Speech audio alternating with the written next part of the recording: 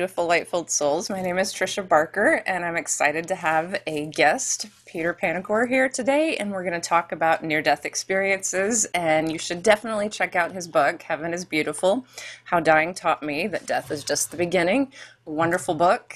So I would like to begin this interview a little bit differently and not jump into near-death experiences, but talk about some of the markers of profound near-death experiences, because both Peter and I have had long, profound, intense near-death experiences, and those elements are worthy of discussing. And one of the first elements of a near-death experience that begins is this disassociation with the physical, and that can have lifelong effects, because just that mere stepping aside from the physical and seeing the body and then beginning to see this reality outside of form has implications. And then the next part of the near-death experience is sort of this beginning to be aware of naturalistic environments. So this could be some type of environment that is different from this environment. So would you jump in and talk about disassociation first, and then that environment outside of form? Because you have such a great language for this. That's something I admire. So I'd like you to jump in. Well, thank you. Good to see you. I didn't see my body when I died. I didn't have a sense of the biological form was where I lived until I'd already been plucked out by the one I named the Angel of Death, who took me against my will. And when I first became aware that I was no longer biology was when I was in the great darkness, which is illuminated, and I was an orb of consciousness, a being without body, but with a much more powerful mind, almost not infinitely so, but exponentially so. I was capable of processing everything that I saw around me, and I understood that I was no longer where I had been, and where I was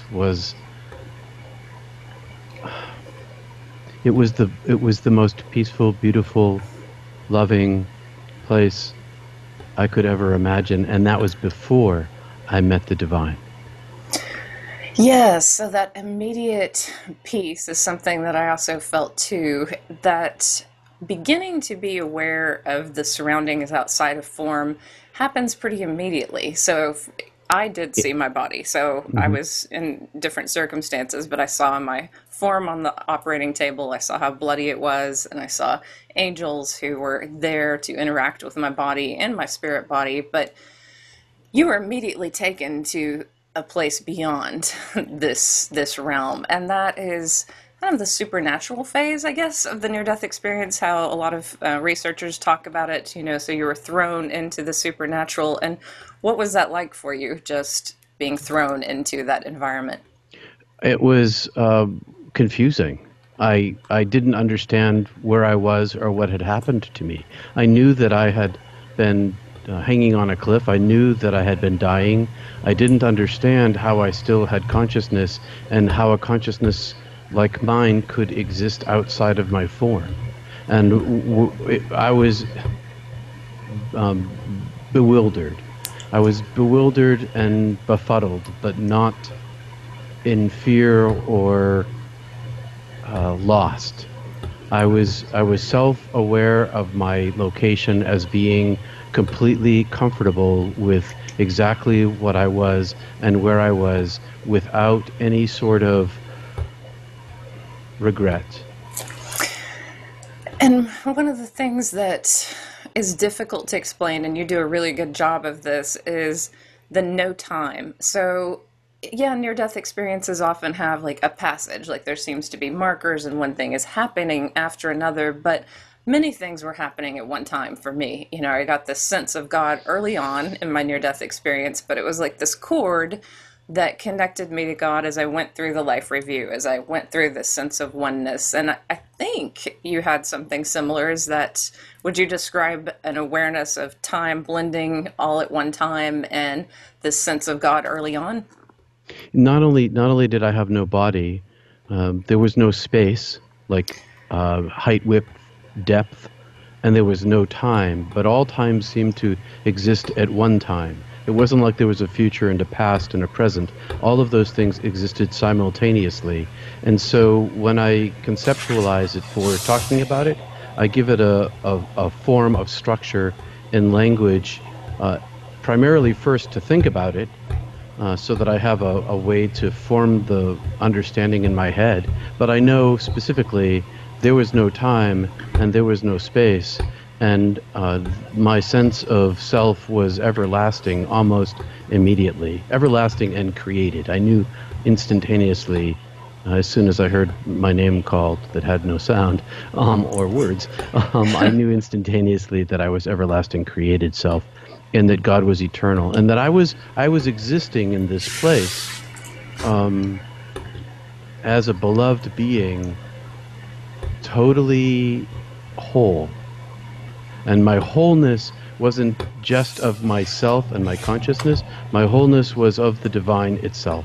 It was the infilling that happened to me after my life review, during which time I heard, I love you, I forgive you, I know you, I've always known you, I've never blamed you.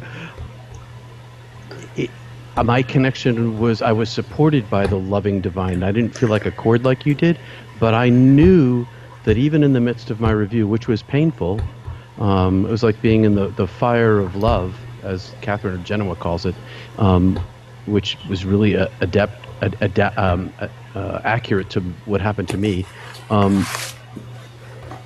God's presence was so fulfilling. I was the safest I'd ever been. Yeah, I do understand that. The cord happened like as soon as I was out of body, so still in that operating room and beginning to go Ah, through things. And then right. it grew. Like as I went through the life review, I felt God was there almost like a starscape. That's how I describe it because I was in this black void and I Mm, felt God mm. getting closer. And then as I went into that heavenly landscape, then I saw God and went toward, the presence of God that was so overwhelming. But it's as if God was far away through the experience and then got closer to me. Did you have this moment where you just were like immediately with God? I was like immediately with God. I could see, my consciousness was like a singular orb of eyesight, 10,000 eyes or a single eye, and I could see eternity. I couldn't see the end of eternity. And even though this was a darkness in which there was nothing else except for this portal, which is a little bit of an aside here, but there were no stars or anything up there. It was just eternity, and even though it made me very, very small, I was very, very comfortable. And then when my Yeah. name was called, it was instantaneous.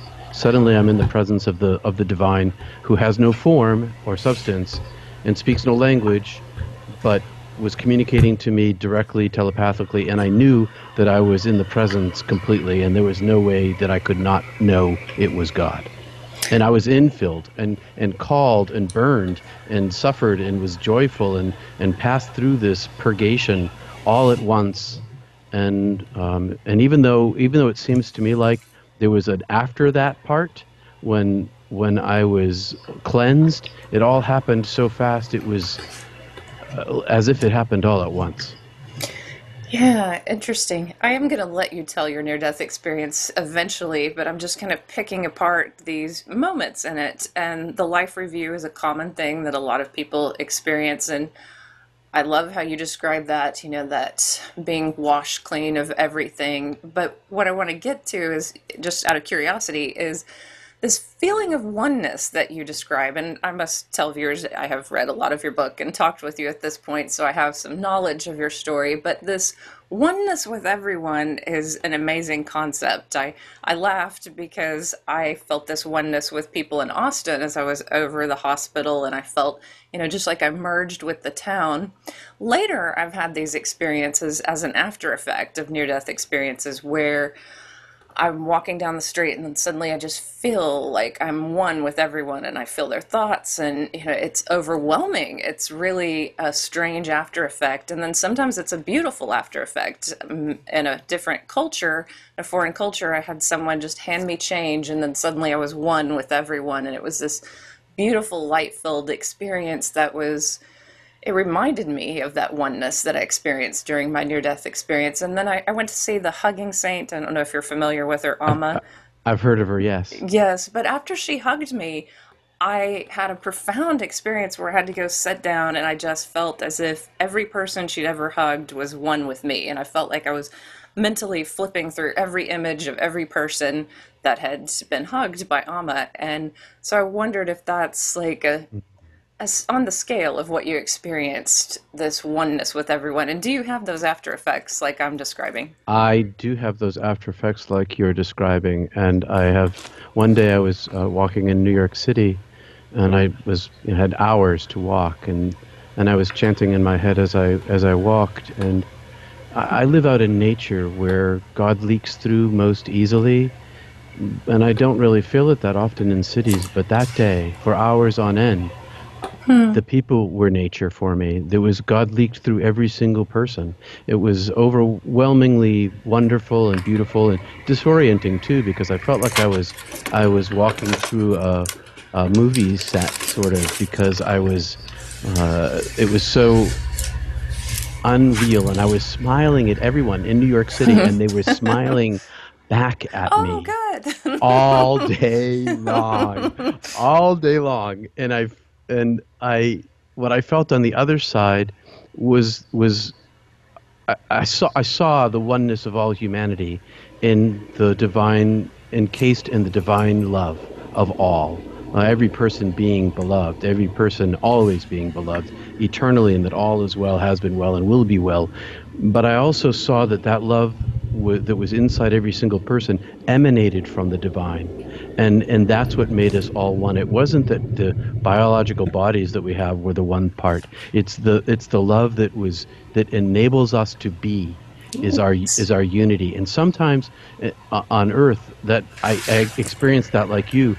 But what I felt mostly, the most powerful thing I felt, was a divine oneness. I wasn't the totality of the divine being, not anywhere near it, but for as much as my soul self could contain, I was filled to overflowing with this oneness of that was we separate them out: trust, truth, love, joy, hope, beauty, wonderment, awe, knowledge, understanding, wisdom. We make them all separate out here when we talk about them.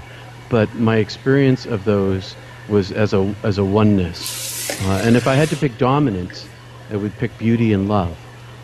But there really weren't any dominance.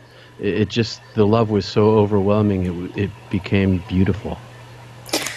And that And one, that's what I see in human beings now, individually and sometimes corporately, is that light love that emanates directly from the divine.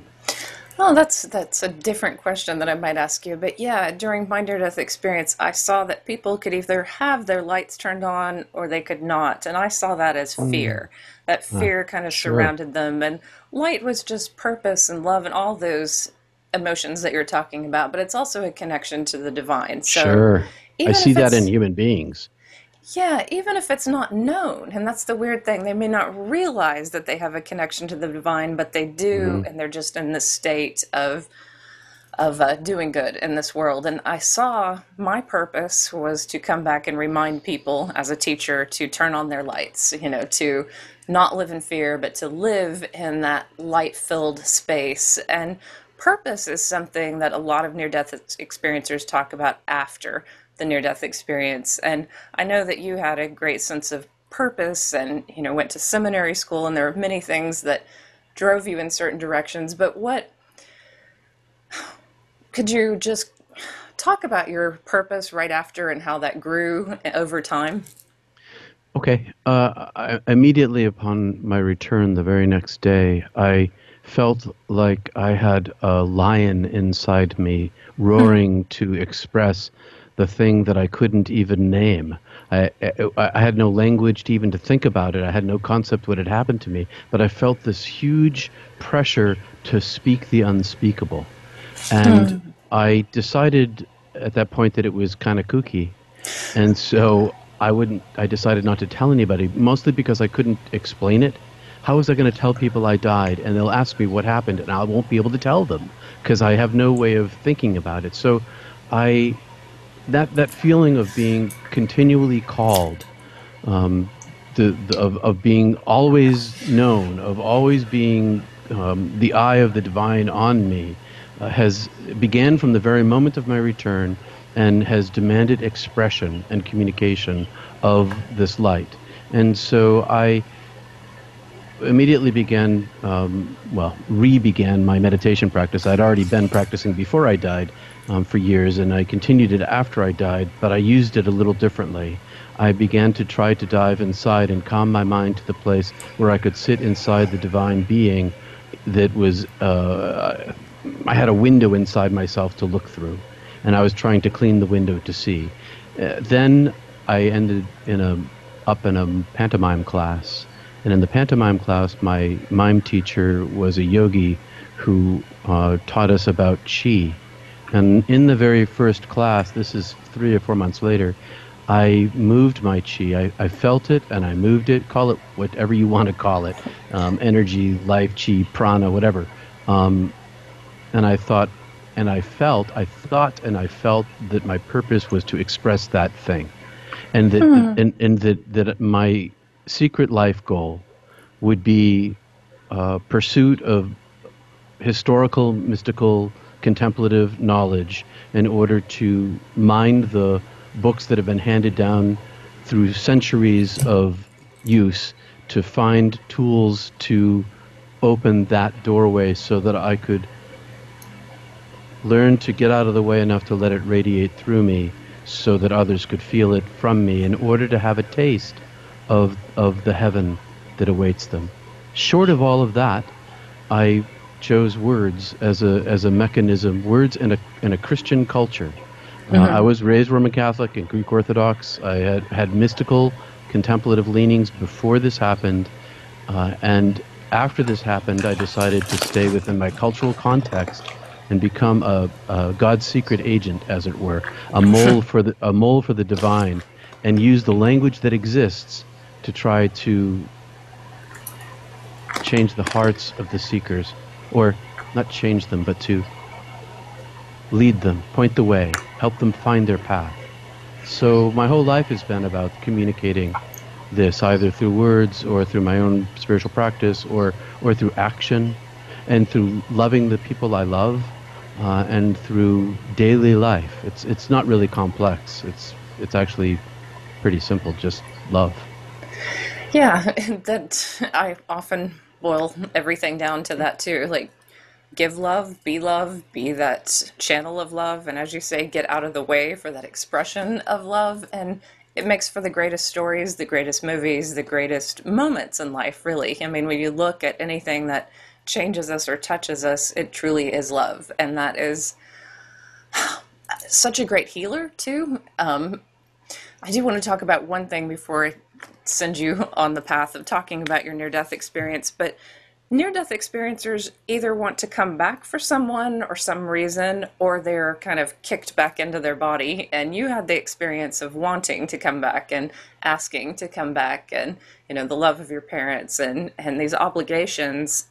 It is strange why some of us are forced back and some of us beg to come back. Do you have any thoughts on that? Because I really don't. All I know is that I didn't have a choice. I would have preferred to have stayed there, or have preferred to come back and live my life the way I wanted to live it instead of the way that's God over. Yeah. And it was just laughed. I really do think God has a sense of humor. There was some Yeah. laughter. I was like flicked back into my body, and the last thing I knew is that I was going to live and be a teacher and follow God's orders. Do you have any thoughts on why some people beg and why some people are like slammed back into their body? I don't. I wish I did. What I do understand is that my life was completely changed after I came back. The last thing God said to me is, "You won't live your life," and that's exactly what happened. It sounds like to you too. You're completely not the same person you were before, and now you are God's your boss, and you can't ever get away. And at least that's how it feels to me. It took me a while to accept that. But I did. I chose to come back. I chose to come back because my parents had lost us. My sister had vanished. My mom had a breakdown that lasted a decade. It was a bad home scene that was full of suffering, and I couldn't take another child from them. And I was kind of hanging out there, and this portal, this long arcing tunnel portal that was transparent and translucent, was just kind of hanging out there. I hadn't gone through this tunnel thing. I was in some other space of non-being in the presence of the one who I couldn't see. And I said, I haven't gone through the tunnel yet. And God said, nope. And I said, well, do I have to go? And God said, no, but indicated God wanted me to stay. And I said, well, can I come back to this divine indwelling and this heaven inside me? And God said, yes. And I said, well, I choose to live my life. And then God said, you won't live your life. And I haven't lived my life ever since. I jumped back into my body, and mostly I've regretted it. And there's probably a difference between us. Yeah. I've had regret about coming back. You can't have that because you didn't have the choice. You might be upset. Yeah, I miss certain things about being there. Right. Certainly, like as many of us call it home, like I'd never felt as good as I felt in the presence of God. And, I long for that. I can, through meditation and through different practices, I get close, and there are moments of it, but then we're thrown into daily life. And, there is that, it's not the same. There's not that direct contact. And it can be a struggle. So yeah, coming back to the body though, I think maybe I was a little more hedonistic because I had this horrible accident, and I was like learning to use my body again. So just a milkshake was like, oh my God, this is the best thing in the world.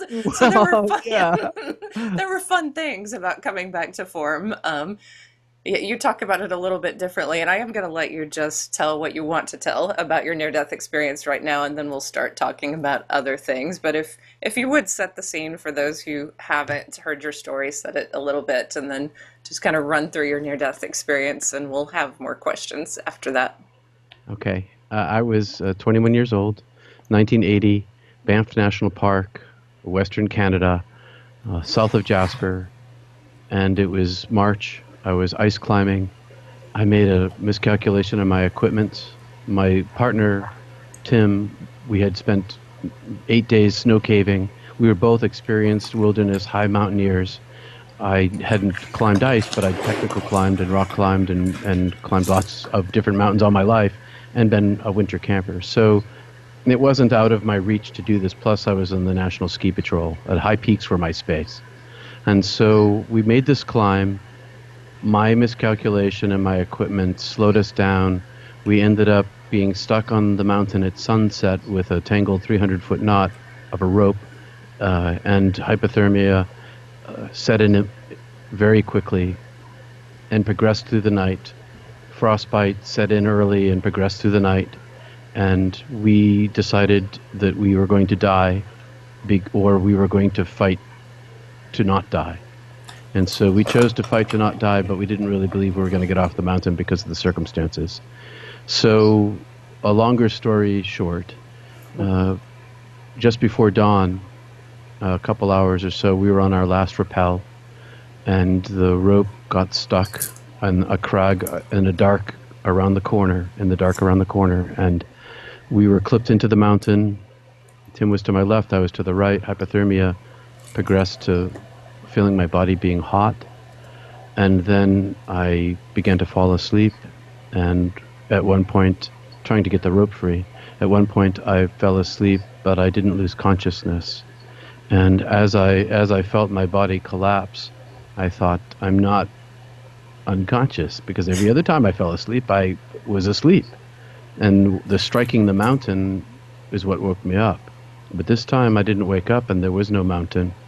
And I was aware of my whole horizon where the mountain should have been, opening where my face should have been pressed against the mountain, opening to a vast horizon that was filled all the way up to my peripheral vision, and a rushing toward me of an intelligent fog, a being, darkness, onrushing, watery form of solidity that intelligently communicated to my mind without language, I'm taking you.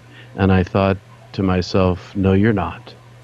and I put up all my willpower to stop this now I call the angel of death, and just plucked me out like a flower out of the ground.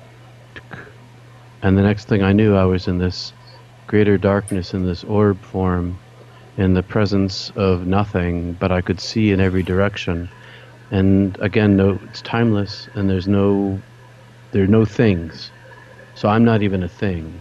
I'm a non-thing, and in front of me is a if I had a front, which I didn't, but beside me, behind me, next to me, somehow there was this portal that was an opening, a rent that was translucent and transparent in its covering, and it was fairly gigantic, and it had this flow that came down, like a flow that came down or up or across over the surface, and I could see through it and not see through it at the same time.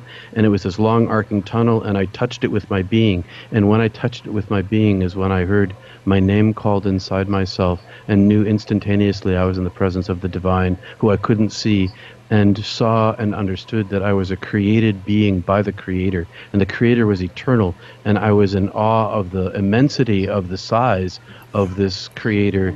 And my soul had this like long tail elongation of being from the moment of my name calling, which seemed to be in some sort of everlasting place, and yet my name continued to be called for the whole time my soul exists. And there seemed to be these steps on my soul, but I was right at the top of this long eternal thing, and I was thrust into a life review where I experienced all the pain that I'd ever given everyone in my entire life.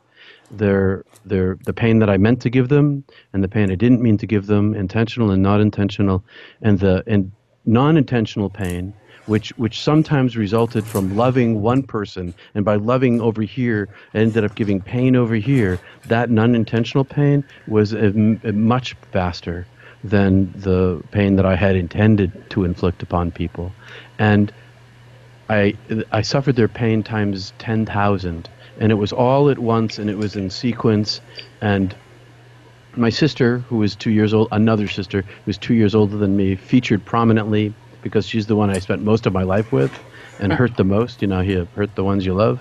And meanwhile, as I suffered this pain, I self-judged. I judged myself ashamed and shameful, not for the things that I had done and the pain that I had caused, but for the pettiness of the size of them in comparison with the infinitude of the love of God. It wasn't so much that I did these things as that God's love was so vast that these things were so like little bits of sand under a saddle. And I also knew that was the state of human being, and that it was through no fault of mine. And the voice kept saying to me, I love you.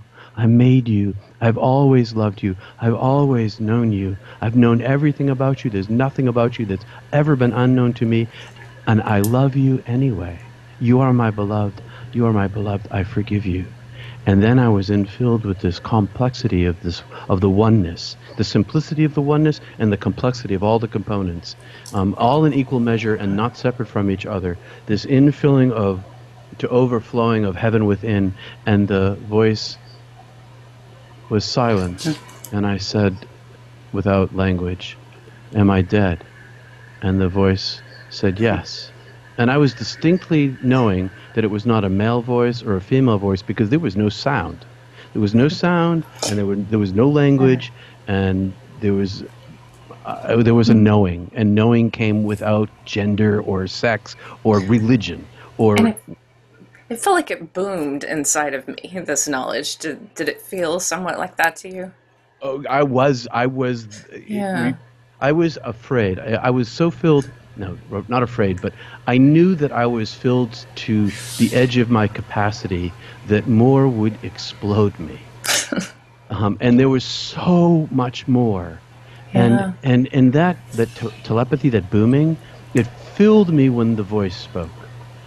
I almost became the sound. But of course there were no frequencies and no amplitudes and none of that stuff. Yeah. So, keep going? Mm-hmm. Okay. Okay.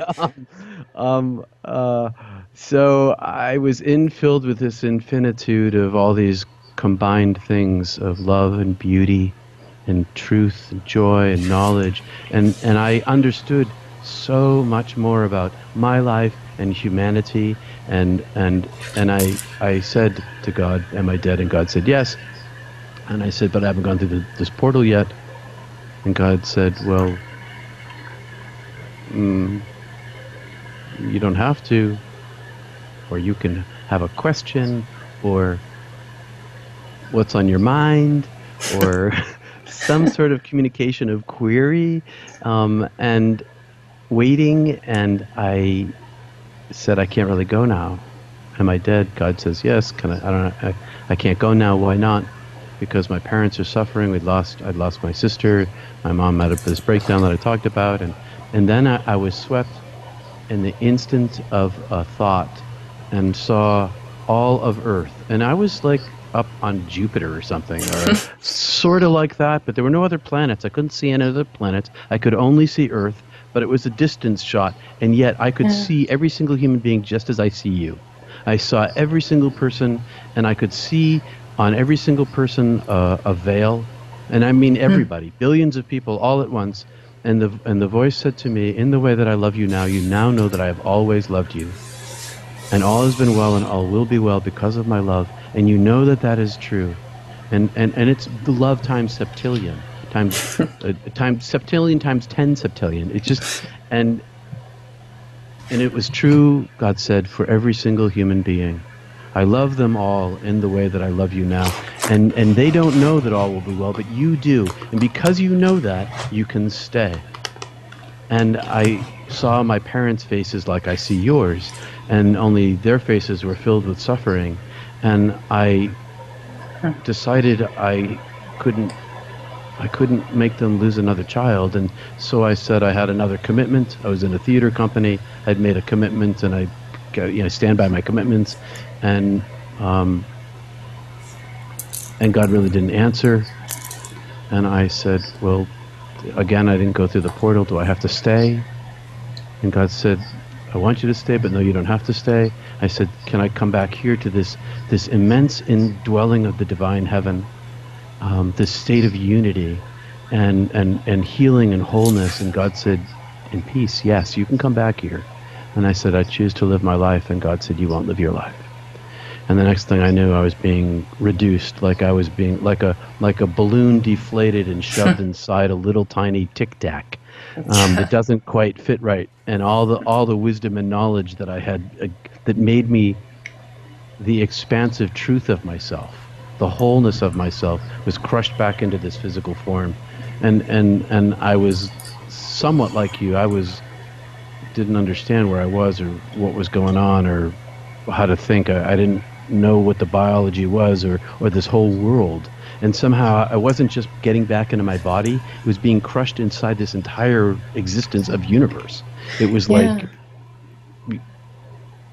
I understand that, certainly I felt disconnected from the body and still connected to that vast intelligence out there. So though I was shoved in here, I was like, oh, I'm still partly out there and I don't understand why I'm here and there. And it was very confusing. But I mm, knew I had died, and I guess this is where I'm kind of lucky, and I'm glad I'm one of these near-death experiencers who has these verifiable details along the way, because you didn't have anyone other than your climbing partner to verify this for you. But I had, my neurosurgeon, and I grabbed her arm. I was like, as soon as I could speak, I was like, I died. And she's like, yeah, yeah, we thought we lost you for a couple of minutes, and we downplayed it and all that. But right. that was confirmation, and then I felt the prayers of family members who were praying for me as I was in surgery. And that's something you didn't have because no one knew that you were dying at that moment. But I could feel what prayer felt like. And it was this beautiful wind trying to pull me back into my body. I could feel all their wishes and thoughts. And a prayer connected to love is a very beautiful thing. So I guess I always Beautiful. want people to know if they lose someone and that person is still going on and they prayed for them, they still felt that prayer because I felt that prayer. I knew, who was praying for me. When I came out, I was never in doubt of what had happened to me. I Mm. just had this certainty and the certainty that I had changed. And so when people doubt near death experiences as the brain shutting down, I just giggle. I laugh. I'm like, oh, no, no, no, no, this is real. And I think the differences between like mine sensing this prayer and people were praying and you being in this place and experiencing what you experienced. I mean, even that's verifiable because we had different experiences that correlate with what we we're Mm. going through. Hmm. But how do you explain to people, and how did you explain to people that it was never a dream or a hallucination or anything that people often say that a near death experience is? Like, I just was filled with certainty, but I'd love to hear your answer. Well, I kept mine a secret for decades. So even Yeah. though I went to div school and was practicing all sorts of contemplative techniques of prayer, I still didn't tell anybody because Yeah. I didn't know whether they would judge me, and I thought that they would, and I thought, well, what good is that? I'll just lose credibility, and then I'm not going to be able to do my job. But then certain circumstances changed. I was the pastor of a church which had a huge embezzlement and that lasted a long time, and I got the crap beaten out of me during this process for about a decade. And in the end, some guy said to me one Sunday morning as I climbed into the pulpit, we're really sorry we treated you that way for all those years. How did you endure us? And I decided to tell him. So I was like, okay, I can't lie to these people anymore that I'm a believer. And so I told him my story, and I took a huge risk, and Yeah. I decided finally that I had to be the person that I am. And as for people who say, oh, either you're a kook or I don't believe you, there's a brain shutting down, they're going to find out when they die. And I have an obnoxious certainty. Yeah. And Me too. I try to be humble about it. I try to, like, if people are like, oh, that was your brain shutting down, I'll be like, okay, fine.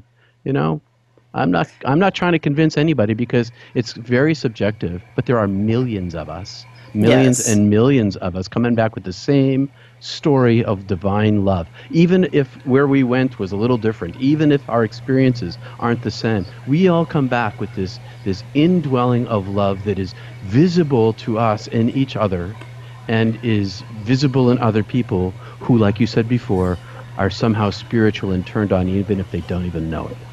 And Yes. and so I'm all in now. I've been all in for a couple 3 years now in a pretty public way, and I have a very Yeah. public job. And I'm going to go home in the end, and that's my most important priority.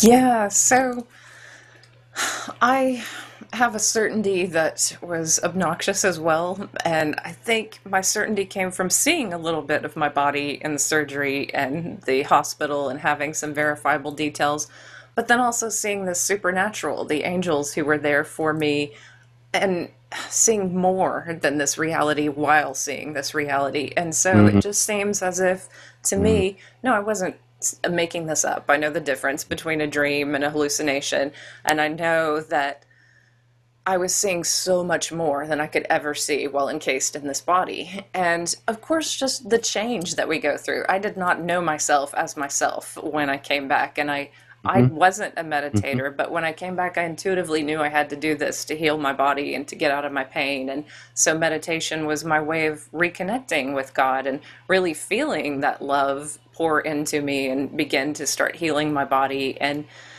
I just was not the same person. And anyone, for religious reasons or scientific reasons, who countered me, I just always came back to the fact of I would not have chosen to be this conduit of love and to go into education.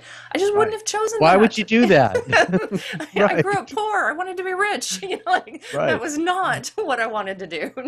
And I was so different, and I knew this within myself, and it's hard to communicate to others that certainty, but I feel it. And I think the certainty also comes, and many near death experiencers feel this, of not fearing death. So when you had your second near death experience, did you get to live through that? Did you feel no fear as you were? I felt no fear.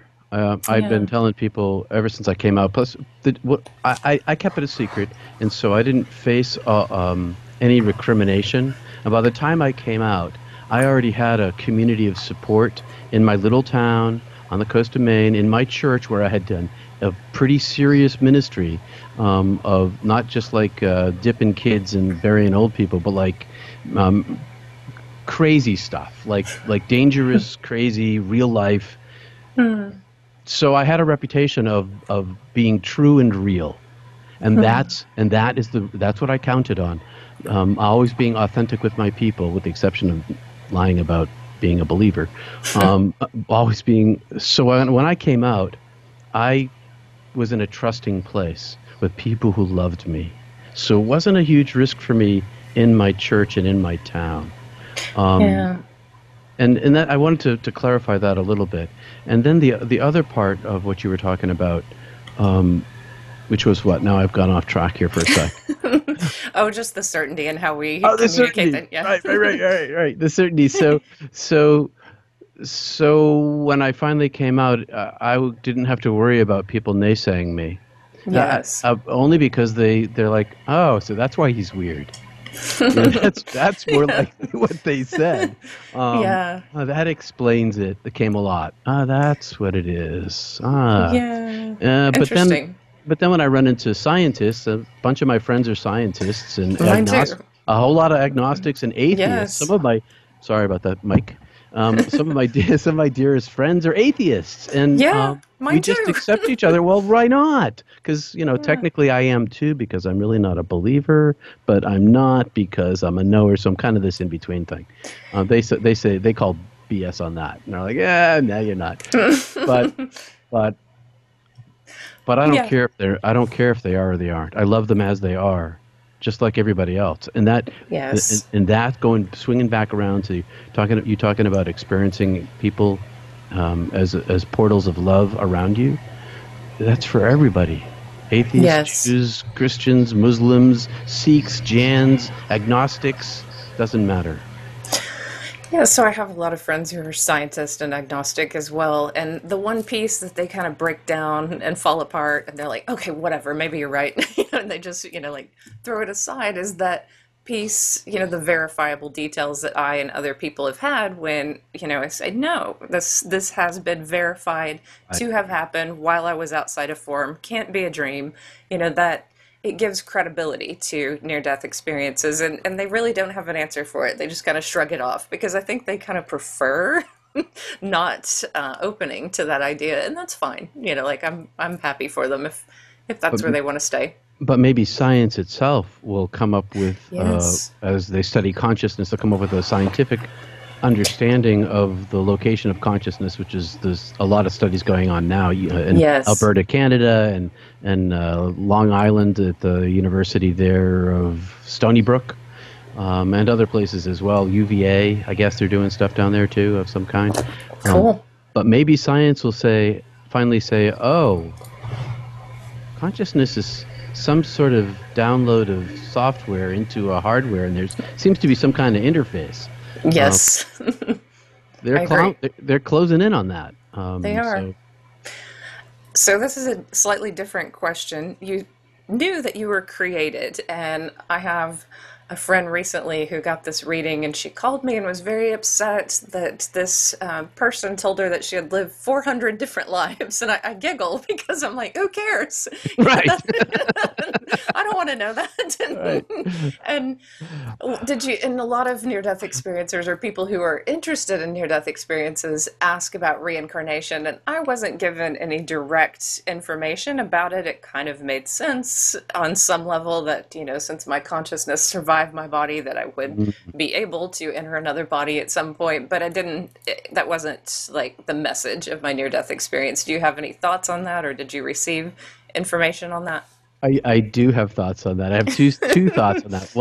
One, for me, I decided a long time ago. I don't know whether I'm going to reincarnate or not reincarnate. I don't. It's not my goal to know that. My goal is to pursue the one only. That kind of projective thinking is inefficient and non-productive for me. I've learned by studying all these ancient books, my library's full of them, that the goal is to return to the one and not to worry about the details. Yes. Keep the heart open on the one and let the future, if there is a future, for you in a reincarnation take care of itself. Now is the time that only now exists. If you're after the now, do it in the now. Don't worry about what comes next. That's one thing. And the other thing is that when I had this elongation of my soul and I could see this, I could almost see, but I couldn't quite see the moment of my creation of my soul. But there seemed to be like striations or levels or bifurcations in the length of my soul that somehow blended with it, that seemed to segment me, even though I was a singular soul. So what were those things? I don't really know. But if all time exists in the divine at once, and there is no future and there is no past, and God is all things, it's possible to be living simultaneous lives. It's possible that the soul keeps putting on forms and repeating that process. But I'm not worried about that. I don't want to know that I lived 400 lives. I don't want to know that I lived 1,000 lives or 2 lives. I only want to return to the one, because if I spend all my time worrying about what I was and trying to find that out and doing past life regression, I'm losing the opportunity to focus on the most important thing, and that's the little death now in order to prepare myself for the big death when I go home, and that's the opening of the doorway inside myself repeatedly. So, if any people want to worry about it, that's fine. Yeah, and I guess I can blend over and say if it helps someone, I think it's fine. You know, the past life regressions and Sure, thinking about sure. that. I have a lot of memories, I think, of my past life, and I know that I didn't fulfill what I wanted to fulfill in that past life, and that this life is about going a little farther and going farther than I did in that past life. But I don't think about it a lot. It's just a marker, and it's just something that I'm like, okay, that's where maybe society in that time period allowed a woman to go, and now this life is about going farther and accomplishing more and doing more. And so it does help me now to think about that. So it might help someone else, I think, to let go of that. But I largely agree that all of that is ridiculous. You have to think about 400 different lives. And for someone to say that to someone, it's very confusing. And that's not what spirituality is about. I mean, like at the essence, it is about pursuing God, being closer to that love, as you said. And all of that seems like a distraction. Especially because the soul is made of love, and if you really are the one soul, then why worry about the permutations of that soul? Why not concentrate on the oneness with the one, and let Right. all the biological forms. My biological form here, when I was dead, really wasn't important to me, and it was only important insofar as I went through this purgation of fire, this fire of love. But after that was over, I didn't want to come back and use this thing again. Why would I do that? I was this wholeness of being that Yeah. seemed to be everlasting. That's my real self. All these lives I live here, they're like temporary things. And people tell me, this is kind of hard for me to say, okay? Um, there are people who have told me from the Self-Realization Fellowship, one person in particular, who she's believes in reincarnation very heavily, and it's very clear to her that I've had many lives before, and here are the reasons. She's laid out reasons why, Vedic reasons why, and historical yogi reasons from other gurus why. Now that's okay. I mean, if that's true, that's okay. I'm not against it, but it's not, or I'm not for it. I'm only for the one. I'm not going to worry about all those other things that get in my way for the pursuit of the thing that matters the most. Um, and if you lived 400 lives before, and you want to know about those 400 lives, why wouldn't you want to know about the core of the being of yourself instead? And know the truth of yourself, not the temporary. I was a slave in Egypt, Yeah. and help build the pyramids, which is cool, that you could do that. But that's not who you are. That wasn't who you are then, Right. and it's not who you are now. And that's really what it Right. comes down to for me, is that this is not who I am. Yes. So we'll end with this thought, which is a lot of people encourage near-death experiencers to work with the dying and to sit with people who are dying. And I've done that a few times. I want to start doing that more often. If you could talk about the work that you do in that area and in other areas, I'd really like to hear about that. In ministry, before I went into television, I was a midwife for the dying, and that was just part of what I did as a regular church pastor. Uh, I would sit with those for weeks and months sometimes. People who are terminally ill. So sitting with the dying just isn't, showing up the moment they leave. Sometimes it's months and months of visitation and talking about real things and listening with an open heart and helping them heal the emotional wounds of their life that they may be carrying and not projecting out to them whatever emotional wounds or psychological twists that I have, but just to be a vessel of reflection and acceptance and love and challenge where it needs to be challenged, but not challenged to force them against their their own pain, but to hold their hand in the challenge and help them walk through their pain if they want to go with you. And so there's a lot of that happens in sort of hospice situations. And then toward the end of life, when people are in the process within weeks or days or hours of dying, that's more intense. And being able to be a vessel of the light and the love, which you already are, and all of us are, but NDEers and people of great faith already have an inkling of that. But in particular, you can be a vessel of light to them. And so oftentimes at the end of life, I be in with young people and old people, frightened people and faithful people, and hold their hand and just exude love, not saying a single word, just holding their hand and being with them and loving them where they are. And perhaps in the end, when it's time, telling them it's okay to go. Trust the light. Release now. You've done everything that you can in this life. You've taken care of what you can. Now it's time to go. And then there are those tragic scenes that I've come upon where people have died in my arms, and in circumstances that I wasn't expecting, and neither were they. And then it's the same thing. It's the loving, holding them, and telling them with the confidence that only a person who knows can. You are beloved. You're going home. Turn to the light. Trust God. Let yourself go and reach for the divine, and all will be well. And it's that also is a pretty simple thing. It's emotionally taxing, or it can be emotionally taxing. It's burdensome because we're still human beings. We NDEers, and we suffer with grief and mourning, and but holding the hand and helping a person die it's an honor, and you get sometimes to see the soul leave, and sometimes the people in the room see that happen, or as the person dies, the veil begins to lift, the veil that covers them, and they begin to see angels or their aunt or their mother or their dad or grandma or somebody coming to stand by them and to welcome them back. And in the old days, the hospital staff, the doctors and the nurses would say, "Oh, it's okay, dear. You're just seeing things." But they don't say that anymore because they recognize that the soul is its own thing, and that this world is not the end stop. It's a beautiful thing. It's a beautiful thing, and every NDEer who could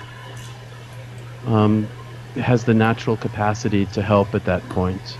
Yes, so I too have come across people who are dying. In South Korea, there was a child who was hit by a taxi, and he couldn't have been more than 5 or 6, and I held him as he died, and I felt his soul just go away from his body, and I just, the light was already there, but I just told him to go there and that he'd be fine, and everything was okay, but I knew it was over, just by holding him. And what hurt the most was imagining his parents. So those were the people that I prayed for. Those were I went to the temple every day and thought about them and prayed for them because I knew that they were hurting so much. And it was this poignant scene for me because it was only a few years after my near-death experience, and I just realized how quickly these things can happen. So there's the spiritual element of near-death experiences, but then there is the physical and how quickly it happens.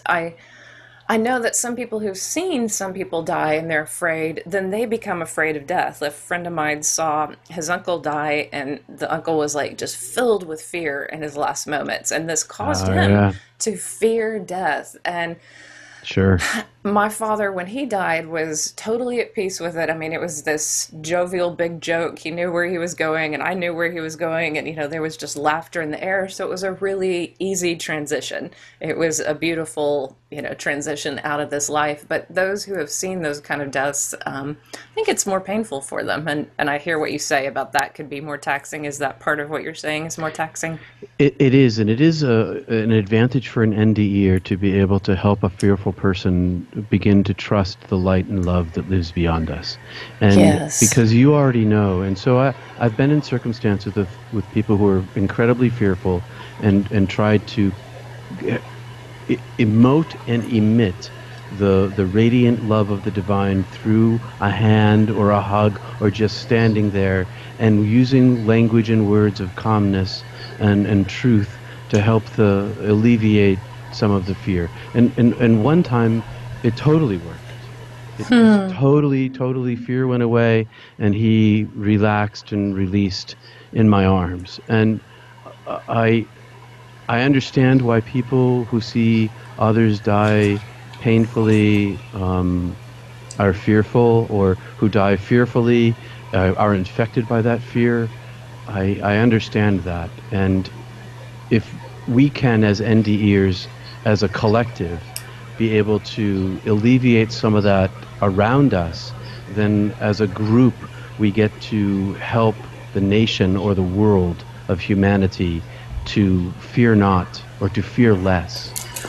Yeah, and that soothing, I think, is very important that we give to others that you're talking about, because even if they have faith, the dying process can be a little bit painful. We start to disconnect from it, but I don't look Hmm. forward to however I'm going to die. I mean, like, it doesn't excite me. I mean, how could it? It's not a wonderful process, but biology is also a little bit kind. I think we do start Hmm. disconnecting long before, we die, and so I don't think that we feel everything from having a traumatic accident. I certainly didn't feel everything. I felt No, some great amount of pain, but I right. didn't feel everything. And so that's what I try to remind people. But yeah, that giving that love and that comfort is a beautiful thing to be able to do. But And swinging back to the kids, and the kid that you saw, that you held, and his parents, it's the people who remain who suffer the most. yes, always, always. And then too, people want that connection so desperately. Like, it's not really what I want to do with my life, but occasionally I do give readings, medium readings to people who are in great need of that connection. And I only do it not out of curiosity. Like, if someone wants to contact Abraham Lincoln, no, that's not going to happen. But if, they really want confirmation of a dear friend or loved one, sometimes I'll do it because I feel that, that's God working through me in some way to offer comfort to someone. But I think everyone can connect and believe more in that love going on. Do you have any thoughts on staying connected to people beyond? Oh, yes, I think that the people who have gone beyond often choose to stay connected to us. Yeah. There are lots of people, anecdotal stories that are told with whispers in closed rooms of visitations from the dead who bring the truth of love and peace. I'm okay, Ma. I'm sorry that I hurt you. Um, those sorts of things. And sometimes they're in dreams, actual vivid Yes. sleeping dreams, and sometimes they're in waking visions where you see your love at the kitchen counter, or you see signs. People see lots of signs.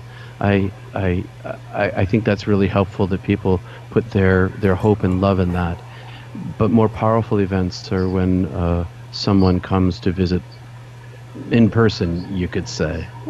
Yes. Um, and and as for reaching out to them, uh, sure. Uh, but again, if you're in pursuit of the divine, why pursue a lesser when you can pursue the whole? Exactly. Exactly. And so my sister, who vanished, eventually died of a coronary event, maybe 6 years ago or so, and she's been returning to my parents and making amends. Oh. And neither of my parents pursued that, Hmm. but she comes back to help them. She's never visited me, which is okay. I don't need her to. Miss her still, but my eye isn't turned on her. I don't wish for her to appear at my bed, at the foot of my bed. I Yeah. I I only want the oneness, and then all things are added with that. You Yeah. And miss nothing. Go ahead. I I Sorry. think sometimes too, they, like you said, they stay connected to us, and I know that my grandfather and father stayed connected to me in times of need. So whenever I was in a dangerous situation one time, my grandfather like gave me directions where to go, Oh what to yeah. do, and and I didn't even question it. I didn't think of it as after death communication. I just, it was just something I Right. do, and so I listened to him and went there, and then everything turned out just fine because I had that guidance, and I thought, maybe when people don't get that message from that loved one, to just wait. Life is long. It might be 20 years from now, five Right. years from now, and you might get that communication or that confirmation. But I know that's one of the reasons why people listen to near-death experiences is they really are hurting after the death of someone. So I'm glad we ended with that. And thank you for talking with me, and I really appreciate it. Always a pleasure, and I'm so glad to be able to participate in your program and be able to reach out to those who are in pursuit of God. Thank you. And if you enjoyed this video, please subscribe to my Facebook page and my YouTube channel, and I hope to have a lot more talks just like this one and more. So thank you very much. May